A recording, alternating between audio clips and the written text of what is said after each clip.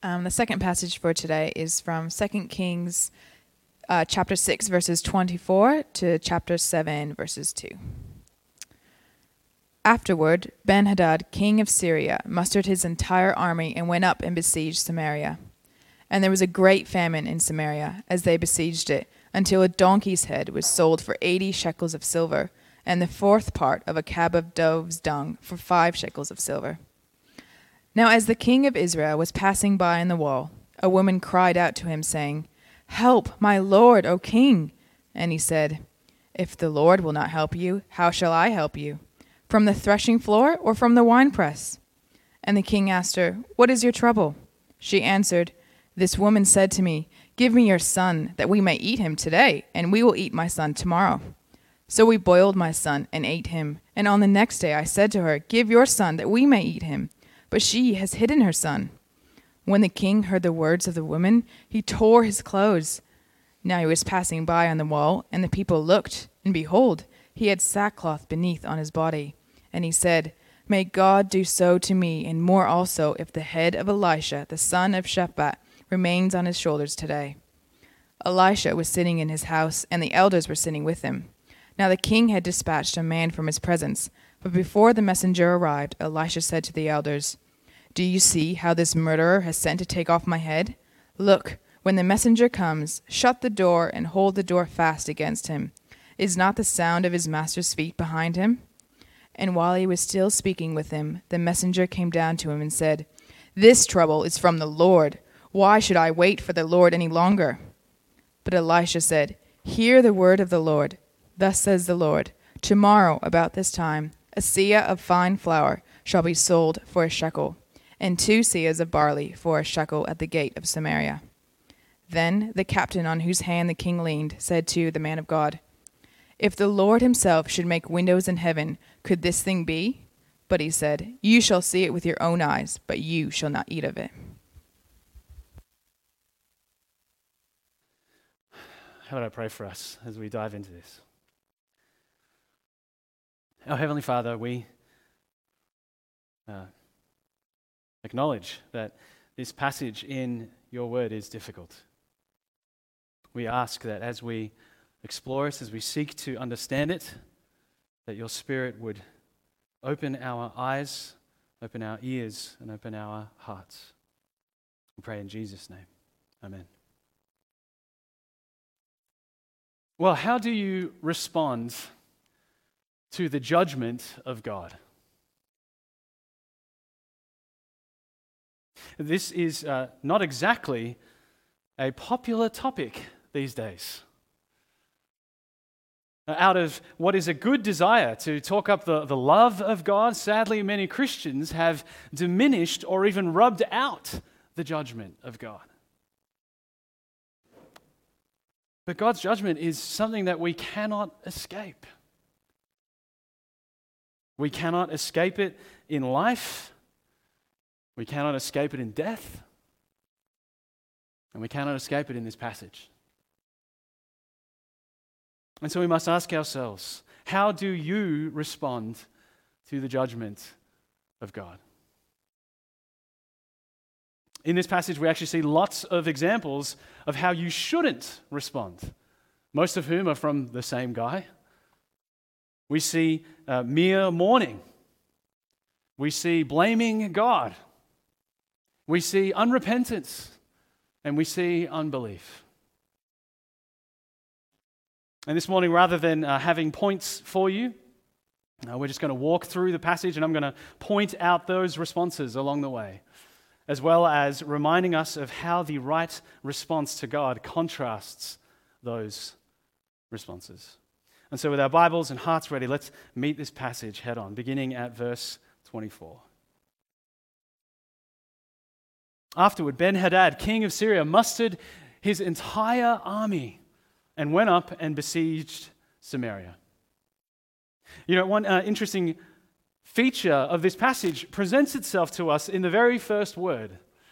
For those of you who were here last week, you might remember in verse 23 that the Syrians no longer raided Israel after Elisha blinded them and then showed them mercy. And so it's fascinating to see that immediately in the next verse, we have afterward, that didn't happen. The king musters his army and raids Israel. And so you'd be right in now wondering, why is that the case, that the Bible would say in verse 23 that there's no more raids, and now suddenly Ben-Hadad has escalated his war to a full-scale invasion and besieging the nation's capital of Samaria. Well, it's possible that this could be because of the events of kings aren't always presented chronologically, as I've mentioned before. But I think that it's more likely showing us that the Syrians, they stopped their little skirmishes, their little raids into Israel, but that the tension between the two nations has now fully exploded into this full attack. For all of you old school gamers, this is like in Age of Empires when you've finally built up all your armies and you think to yourself, yep, I've got a strong enough force to take out the blue player. All right? Which is always one person who shall not be named. And this doesn't surprise us, that this is what the king of Syria has done, right? Because even though both the kings of Israel and Syria witnessed some incredible signs through Elisha, which we saw that last week, ultimately the result of that was that they did not repent and turn to God. Neither of the kings did. And so, of course, when that is the case, when they still have hearts of stone, these rulers haven't realized that their rule is a temporary stewardship that is given to them by the greatest ruler of all creation. And so, inevitably, their own greed, their own pride, their own thirst and lust for power will always result in war. As James 4 reminds us, the cause of our fights and our quarrels that happen between us is our own passions within us. That's exactly what has happened with these two kings. Such passions have resulted in Syria and Israel at war. Ben-Hadad obviously thought his army was strong enough to take out Israel, and he was right. Israel was too weak and powerless to do anything to stop him. After all, again, as we saw last week, the only reason that they weren't completely flattened earlier was because of Elisha's miraculous intervention given by God. And so as a result of this besieging, there was a great famine in Samaria. As I'm sure you can imagine, if a whole city, it's a bit different these days, but back then, a whole city with its walls as its defenses is surrounded by enemy forces, and they are barely holding on for dear life, it would become very difficult to maintain enough of a supply for necessities. And especially if, as was common in the Iron Age, which is around when this happened, farms and fields were outside of the city walls. I think it's likely that this was actually part of Ben-Hadad's military strategy, to starve Israel out rather than just coming in and flattening them, perhaps making them surrender. And the result is that Samaria here, the Israelites were in a state of desperation. They were well and truly in survival mode. And so as we read in verse 26, inflation was through the roof. A donkey's head was sold for 80 shekels of silver, and about 300 mils of dove's dung was sold for 5 shekels. If you're wondering roughly how much it is, 5 shekels is about a month's worth of wages for that much dove's dung. So you get the idea of how crazy these prices were. But the other crazy part about it is what's actually being sold, what's mentioned here. Firstly, a donkey's head was not something that your average Israelite would eat. Right? It's not kosher. They weren't allowed to. But also, there's a bit of speculation as to exactly what dove's dung is. Some think that this could be a slang term for actual food. You're referring to carob beans or wild onions. There's some variance in translations, perhaps. Still others think that they really are talking about dove's dung and that it was used for fuel, to cook food, that kind of thing. And then others, when you're desperate, perhaps that is seriously what they were eating. Whatever the case, the point of this verse is clear. The famine was so severe, it was so terrible that people were willing to pay these prices for these things, which normally they would not even go near. And this sets us up to dip a toe into the question that I asked at the beginning. What's your attitude towards God when things are desperate? Now, hear me out. Even though in this circumstance, it's easier to see how this besieging of Samaria is God's judgment on the people of Israel, and we're going to get to that later. I understand that it's not so simple in our lives to be able to draw a straight line between God's judgment and difficult circumstances. Not every difficulty we experience is a direct consequence of our sin. After all, the world has also been corrupted by the fall, and therefore we experience desperation of many kinds.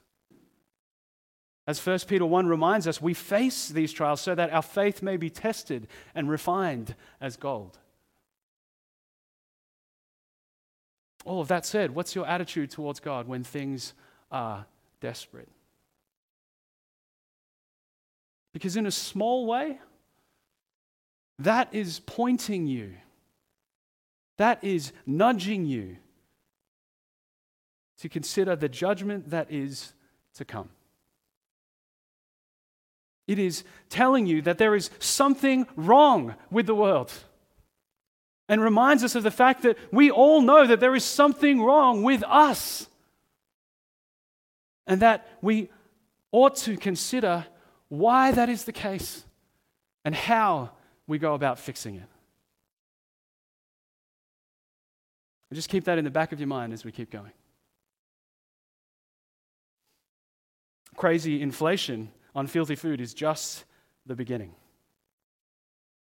What follows is even more horrific. Verse 26 tells us that the king of Israel was walking around on the city wall. He was probably inspecting defenses, that sort of thing, as you might anticipate given the situation. And as he's doing so, a woman cries out to him. She might have been a woman who lived in the city wall, just as Rahab did, which we see in Joshua 2:15. Whoever this woman was, she was in a very desperate situation and crying out to the king for help. Which, of course, is what you do, right? If you're in trouble, if you need help, if you're in a desperate situation, who do you go to? Well, you go to the highest authority you can appeal to. And the king, he replies with what at first might seem like a cold, heartless reply, but is actually more a helpless statement of fact. He says, "If the Lord will not help you, how shall I help you? From the threshing floor or from the winepress?" The king here is saying, everything is empty. The threshing floor has no wheat, has no grain. The winepress has no wine. We have nothing left. There is nothing I can do. And perhaps importantly here, the king realizes and he knows that the Lord is the one who is in control. There is a higher authority than even his who is calling the shots. Let's read what happens next from verse 28. And the king asked her, "What is your trouble?" She answered, "This woman said to me, 'Give your son, that we may eat him today, and we will eat my son tomorrow.' So we boiled my son and ate him. And on the next day I said to her, 'Give your son, that we may eat him.' But she has hidden her son." In a scene reminiscent of King Solomon settling a dispute between two ladies and a dead son, very far removed from those days when a wise king ruled over Israel, we have here one of the most tragic stories in the Bible of two mothers being so desperate for food that they would eat their children. Make no mistake, this is meant to be shocking. It's meant to be confronting and horrifying. It's not like God thinks this is a good thing that we should do and that we should copy it, and that's why it's in here. No, this story highlights the terrible outcome of Israel under siege. It shows us what happens when desperate people are put in desperate situations. But that's not all it shows us. It's not like resorting to cannibalism is your only option when you're starved and is therefore a morally neutral decision when you're backed into a corner. Hagar and the widow of Zarephath that Elijah ministered to show us specific examples of alternatives to this decision. We see that in Genesis 21:16 and 1 Kings 17:12. No, this story of these women in Samaria, it shows us at least two things. Firstly, it shows us how badly depraved the people of Israel have become. That these two mothers would not only consider this, but would actually follow through with it. Yes, when things are desperate, you might resort to doing things that you wouldn't normally do, like eating parts off a donkey's head or eating dove's dung if you're that desperate. But to eat your own children is a heinous sin, even in dire straits. It is never something in any situation that you could consider to be okay. And yet Israel have fallen very far. But secondly, and more importantly, this is also God's judgment for their sin. When Israel made a covenant with God at Mount Sinai, after he delivered them from slavery in Egypt, and they promised to be his people, to be his treasured possession, that they would represent his name on the earth. Not only did God promise great blessing and reward for their obedience, but also great curses and punishment for their disobedience. As we saw a few weeks ago, the bears that Elisha called down upon the boys was a fulfillment of God's covenant curse for Israel's disobedience, as seen in Leviticus 26:22. And here, in our passage, we see a fulfillment of what the Lord would tell them just a few verses later in Leviticus 26:27-29.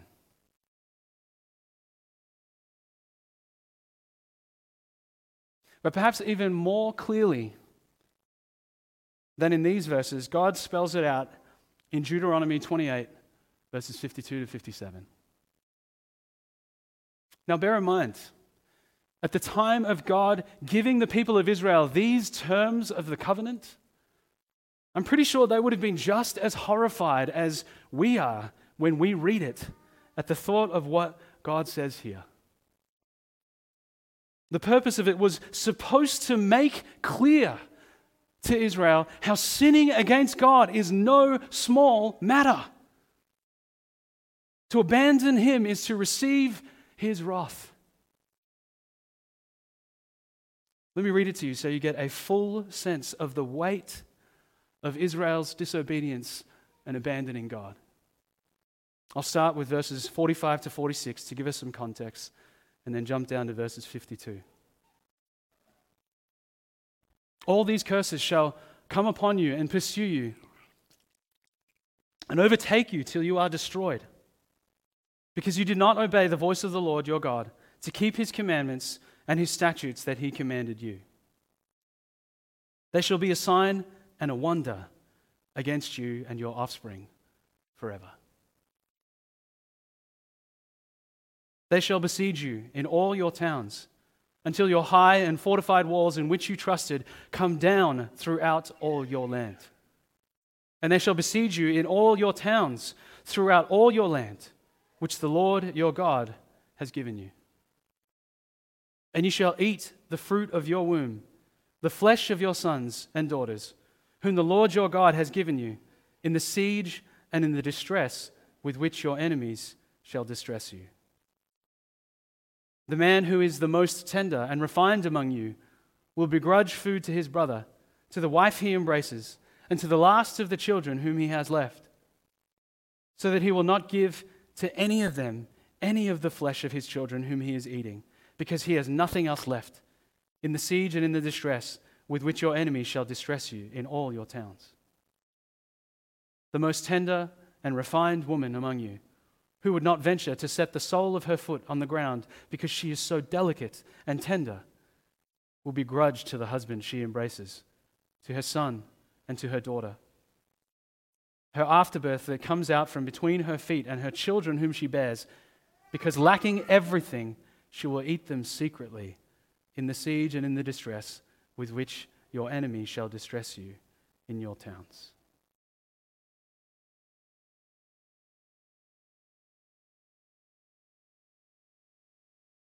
That's a sobering passage.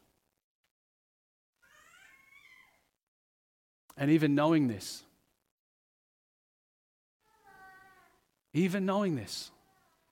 Israel strayed.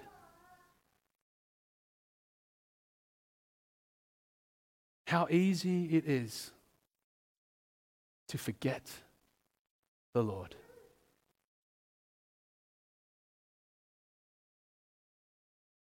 As we've seen throughout this series over and over again, Israel, like a yo-yo, goes up and down in their devotion and obedience to God. Good kings rise up and lead the nation to faithfulness to the Lord. But then they are replaced with bad kings who lead the nation into idolatry again. God is patient, and he sends prophets who call the people back to faithful worship to the Lord, to the true God. Even in this instance, he delivers Israel despite the complete lack of repentance from the king and the people. He shows great patience and mercy again and again, and yet the people rebel again and again. And so here, in our passage, after delaying and showing grace over and over, God brings about what he said he would in Deuteronomy 28. This siege and its consequences are part of God's judgment on Israel's sin. And this isn't the last time it would happen. Lamentations 4:10 laments how it happens again during the exile. The same thing. You see, sadly what happens is that the later generations forget.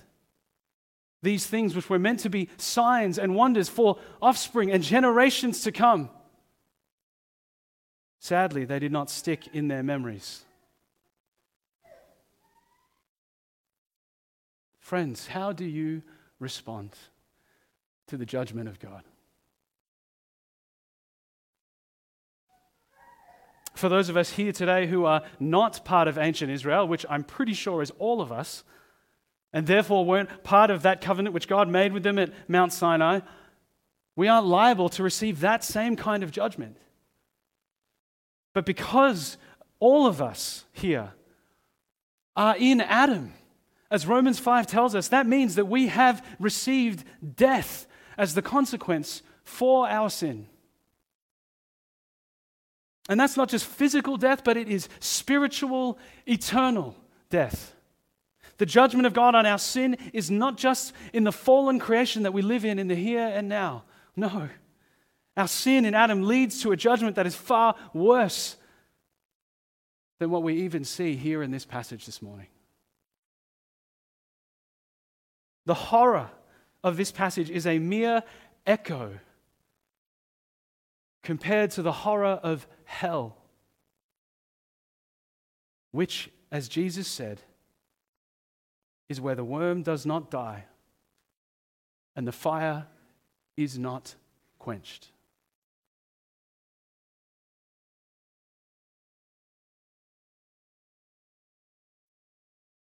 Now, I know that makes us uncomfortable. It makes me uncomfortable. But our passage this morning forces us to reckon with a God who is slow to anger, who is patient, who is abounding in steadfast love, but who will by no means clear the guilty. And if that is true, then it is even more serious and horrific than the cannibalism of desperate women. How do you respond to that?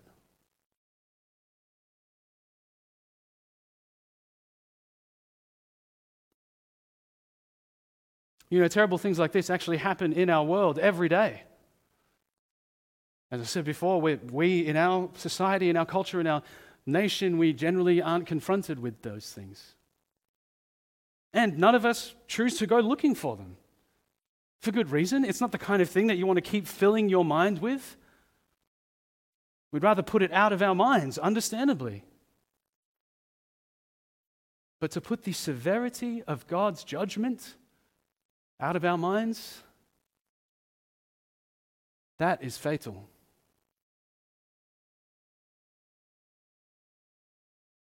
Friends, if you're here this morning, and if you don't know the salvation of God that is found in turning from your sin and trusting in Christ, then I urge you, do so today. The consequences of ignoring God's judgment are far too great to just leave it behind, to just put it out of your mind and to say that you will figure it out later.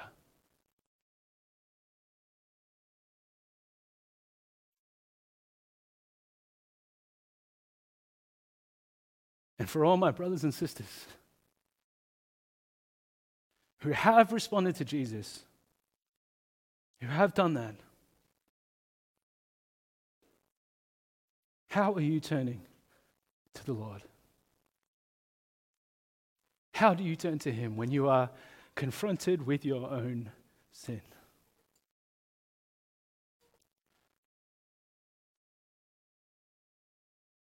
The king, he has a response that is understandable, but is incomplete. Let's read from verse 30. Thanks. When the king heard the words of the woman, he tore his clothes. Now he was passing by on the wall, and the people looked, and behold, he had sackcloth beneath on his body. And he said, "May God do so to me, and more also, if the head of Elisha, the son of Shaphat, remains on his shoulders today." The sackcloth was usually worn as a sign of mourning.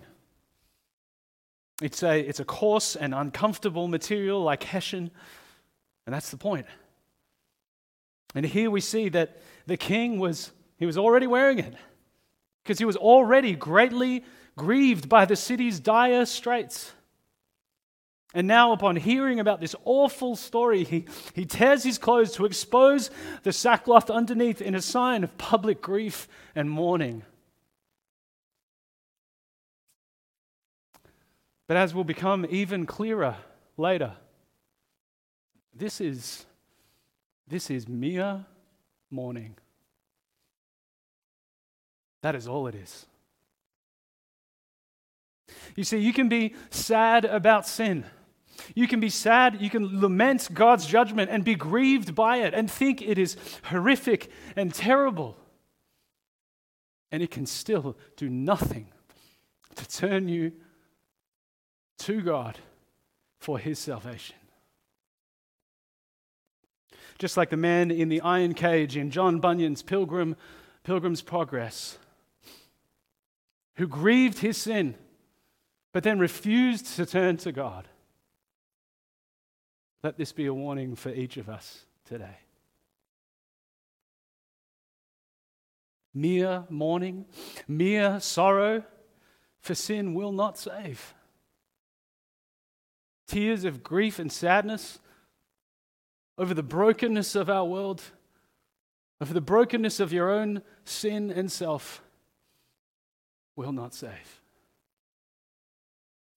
Sorrow must be accompanied by a turning, an intentional, a resolute turning from sin and trusting in Christ for His salvation. The king, he goes on to use a common oath formula that we've heard a few times, but perhaps most pointedly sounds very similar to the one that Jezebel made to Elijah in 1 Kings 19.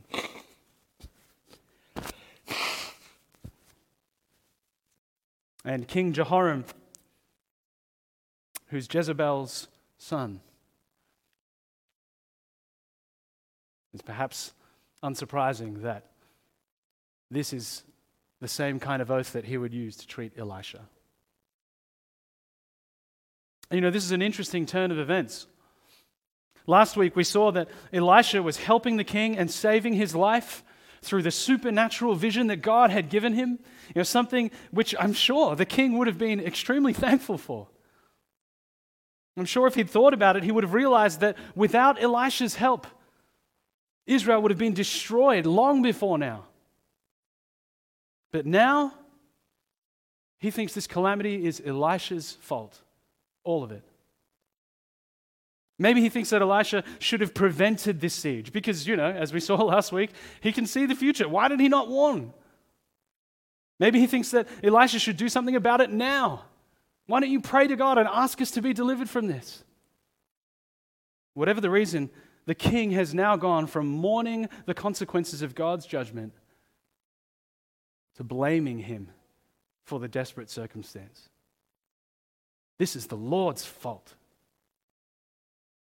This is Elisha's fault. It's interesting that in verse 27, the king acknowledges the Lord's hand behind this, and yet, as we'll see even more clearly in verse 33, that is as far as his faith goes. He knows that the Lord is God, and he doesn't believe that he can or that he will save Israel, and he is therefore turning his back on him. This is a bit like people who say, oh yeah, I believe in God, but I don't like your Old Testament God. I don't like your Old Testament God of judgment. Friends, mere belief in God, even if you acknowledge the true God, even if you understand aspects of God that are true and right, will not save. As James 2:19 reminds us, even the demons believe. But their belief isn't anchored in trust in God. And that's why it causes them to shudder in fear. And this highlights to us the importance of a response to God's judgment that doesn't just stay in the realm of acknowledging our desperation and mourning over it. The king of Israel, he was supposed to lead the way, supposed to lead the nation in repentance and in turning to God by destroying the idols and smashing the high places, as many of the better kings of Israel did, like Hezekiah and Jehoshaphat. Have you noticed the total lack of repentance in the king's response? Friends, there is an ever-present danger in our lives of believing true things about God, but then never turning to Him so that He can turn our mourning into dancing, as Psalm 30 says. Do not simply grieve your sin and its consequences. Do not shift the blame for it back onto God by saying that He should have done things differently. That if I were Him, I wouldn't have done it this way. Instead, turn to the only one who can save you from them. Well, the king sends a messenger to Elisha to tell him what's coming for him. And we see in verse 32 that he's sitting in his house with the elders of Israel. Scripture doesn't tell us why, but it wouldn't surprise me if they were there because they knew. These elders had realized that their only hope was with the man who spoke the very words of the Lord. These elders seem to have recognized that they needed to turn to the Lord in this time of great distress. Once again, Elisha proves that God grants him supernatural vision, telling the elders that, here's what the king is about to do. That sounds familiar, doesn't it? It was only a few verses ago. It wasn't very long ago that Elisha was helping the king of Israel. by foiling the king of Syria's plans, by telling him ahead of time what he was going to do. And yet now, in a somewhat ironic twist, it is the king of Israel who is after Elisha's life.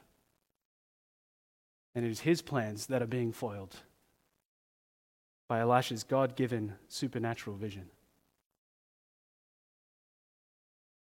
So Elisha instructs one of them to shut the door and to stop him from getting in.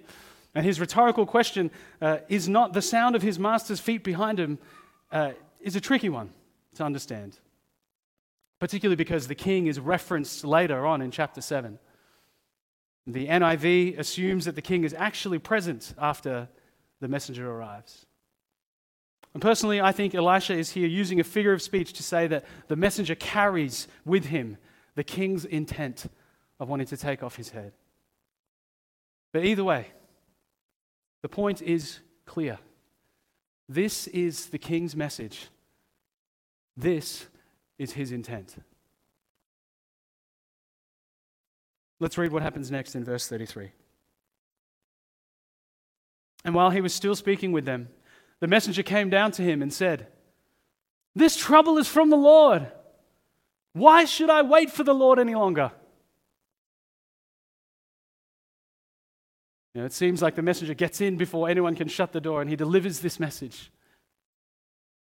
Why should I wait for the Lord any longer? What seemed to be lurking beneath the surface in the king's previous responses now breaks through for all to see. You see, the king acknowledges that the Lord is sovereign. He acknowledges that the Lord is behind this. He perhaps even sees that this is God's judgment for his sin and for Israel's sin. But how does he respond? By saying, I don't care if God is my only option for deliverance from this trial. I don't want to wait for him to save me. He clearly doesn't care about us, so I'm not going to bother with him. He is unrepentant. And he is sick of waiting for God to do something.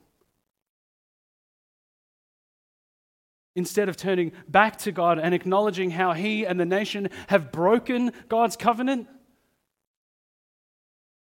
instead of repenting, he digs his heels in and he stubbornly refuses to turn to the Lord.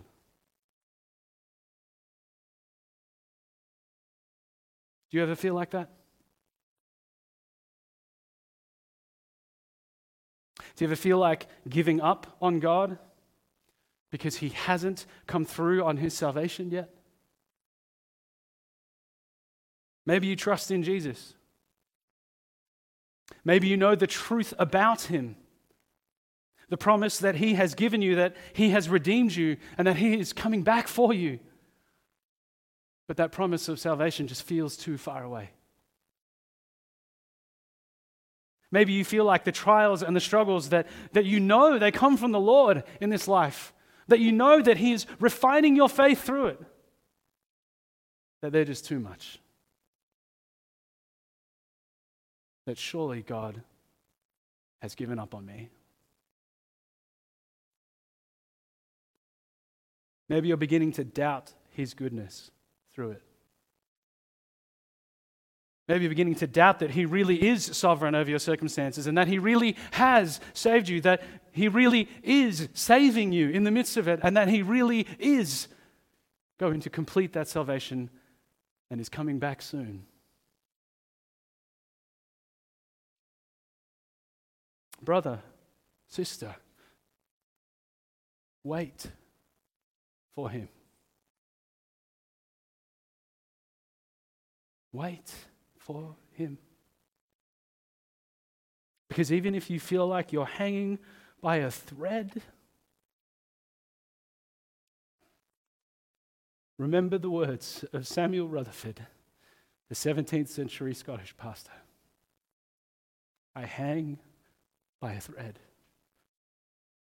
But it is, if I may speak so, of Christ's spinning.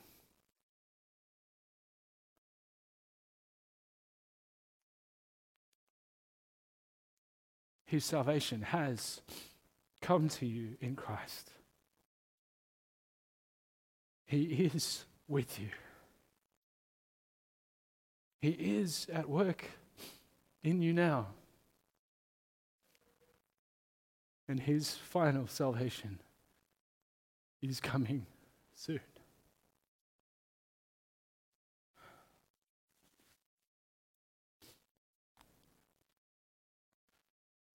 A lot of the Christian life is waiting. I forgot something. A lot of the Christian life is waiting for God to sanctify you, waiting to see how God will use evil in your life for good, waiting to see how these trials are refining and growing and building your faith, waiting for him to answer your prayers, waiting for him to finally redeem. But this isn't a passive waiting. We do not merely stand idly by, just waiting and twiddling our thumbs. Christian, beware the kind of spiritual resignation that can take up residence in your heart, inch by inch, bit by bit. The kind of resignation that begins with a grumble and grows to eventually just give up on God, and prevents you from taking everything to the Lord in prayer. Your woes, your trials, your hopes, your petitions. Do not stand idly by. Psalm 130 doesn't just say, I wait for the Lord. No, it opens with, out of the depths I cry to you, O Lord, hear my voice. Let your ears be attentive to the voice of my pleas for mercy. We cry out to the Lord. We hold fast to his word. And we ask him to continue to make us more and more like Christ, to hold on to him, to cling to him.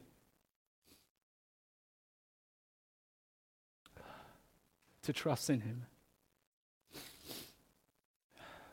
As we wait for him, we bring to him everything in prayer. We seek him.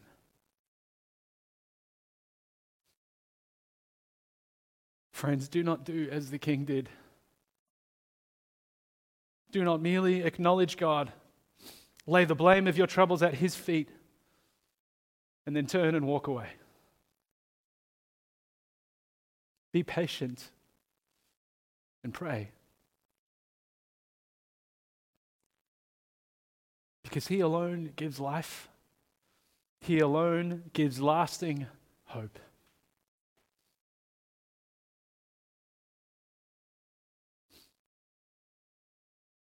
Israel desperately needed hope. But where could their hope come from? What could possibly deliver them from this tragedy? Well, let's read on from chapter 7, verse 1.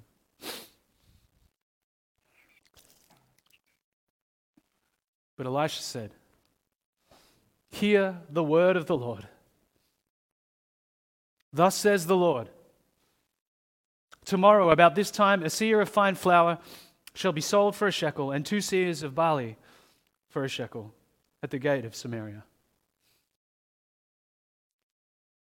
God speaks and he acts. God works through his word. Elisha makes the pronouncement of Israel's salvation in the reversing of the hyperinflation in the marketplace, making essentials like flour and barley affordable for everyone. And he says and announces to the messenger and to all in his presence in that moment, hear the word of the Lord. Hear his salvation. If you want to know how somebody comes to faith in Jesus, If you want to know how somebody continues to live as his son or daughter, here it is. Hear the word of the Lord. Hear the good news that Christ has come and lived the perfect life that you never could, and who has received God's wrath for your sin on the cross so that you could receive his salvation through faith in him. Whether for the first time or for the 101st time or the 1001st time, this is the news. This is the word of the Lord that we need to keep on hearing. We are people shaped by hearing the word of the Lord, believing in it, and holding on to it as our hope. In the midst of desperate times, in the midst of great trials, when we're faced with our sin and our own inability to save ourselves, when we're faced with the reality of our own judgment, we cry out to the Lord and we wait, knowing that he will do what he said he will do. He will do it. This declaration and this promise that Elisha makes on behalf of the Lord, this pronouncement of a total reversal of the marketplace, is unthinkable. This is nothing short of the impossible. For Elisha to say this, he might as well be saying that God is going to rain down manna from heaven. And this, of course, explains the captain's response. If the Lord himself should make windows in heaven, could this thing be? It's what you've just said is ridiculous. I can't even envisage a situation where that could be possible. You can understand why he would think that. It would be like somebody today saying, global poverty is going to end tomorrow. So the impossibility of it is understandable. But the problem is in his response. He says, if the Lord himself did this, surely that's not possible. Basically, even if the creator of the universe made it rain manna, you can't make those prices just suddenly shift. You see, the captain's response was one of unbelief.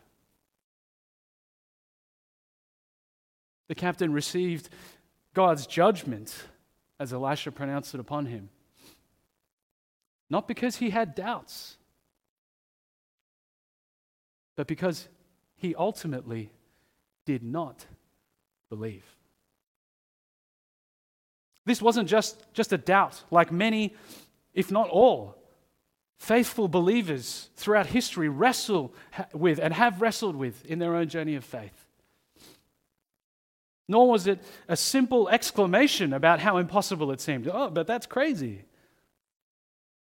No, this was a hardened, unbelieving response about what God was able to do.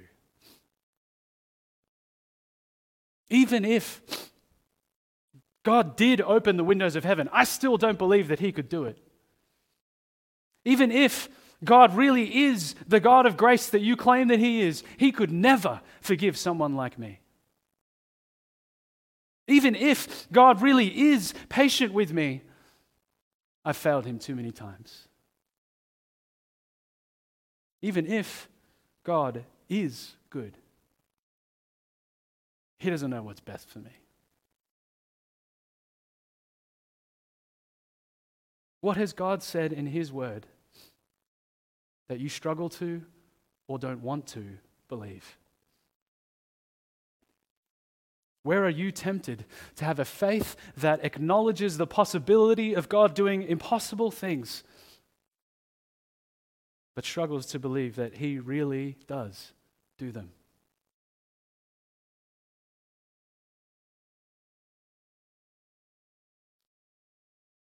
Brothers and sisters, will you wait for what he has promised and keep turning to him in repentance and in faith, trusting in his word.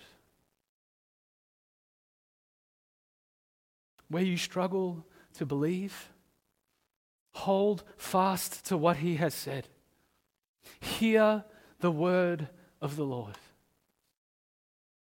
Remind yourself of 2 Peter 3:9. The Lord is not slow to fulfill his promise. He is patient towards you. Remind yourself of 1 Thessalonians 5:23-24. He who calls you is faithful. He will surely do it. Christian, if you're feeling like the road is long, and if you're feeling like you're ready to give up, do not be like the captain or the king. Don't despair and wallow in unbelief, but hold fast to the word of the Lord. Remind yourselves of his promises, of his goodness, of his grace and his mercy and his love towards you. And remind yourself that he will surely do it. Cry out to him out of the depths and know that he is a God who does impossible things. And the most amazing of which of those is taking sinners like us who don't naturally believe in him, who don't naturally seek him, who don't naturally turn to him or wait patiently for him. And he takes us and saves us by his grace, replacing our hearts of stone with our hearts of flesh, giving us new desires for him and for his glory and for his purposes in this world. He has done that. He is doing that, and he will surely complete that. Wait for him.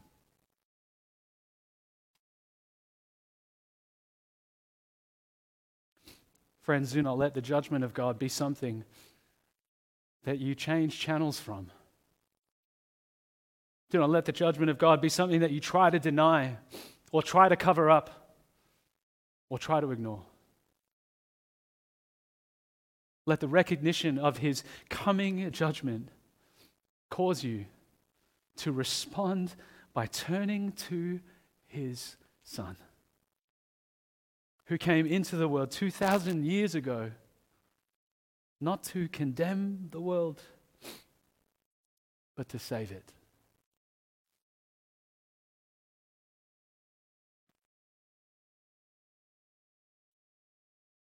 But here's the thing. He will come again. And the next time he comes, it will be to judge those who rejected him and to save those who trusted him. How will you spend your days between now and then? Will you mourn God's judgment? Will you blame him for your trouble and then persist in unrepentance and unbelief? Or will you turn to him for salvation? Wait for him and patiently pray. Let's pray.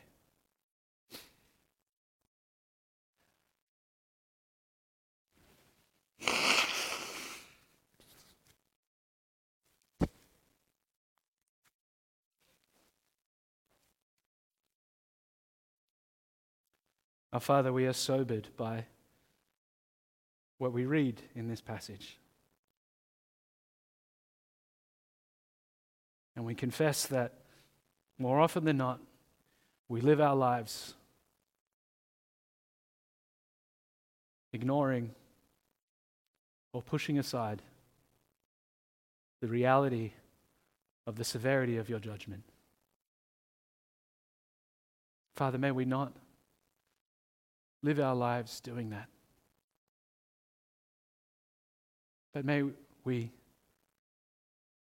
all, I pray for each of us in this room, may we all, Lord, realize and recognize that you alone are our hope,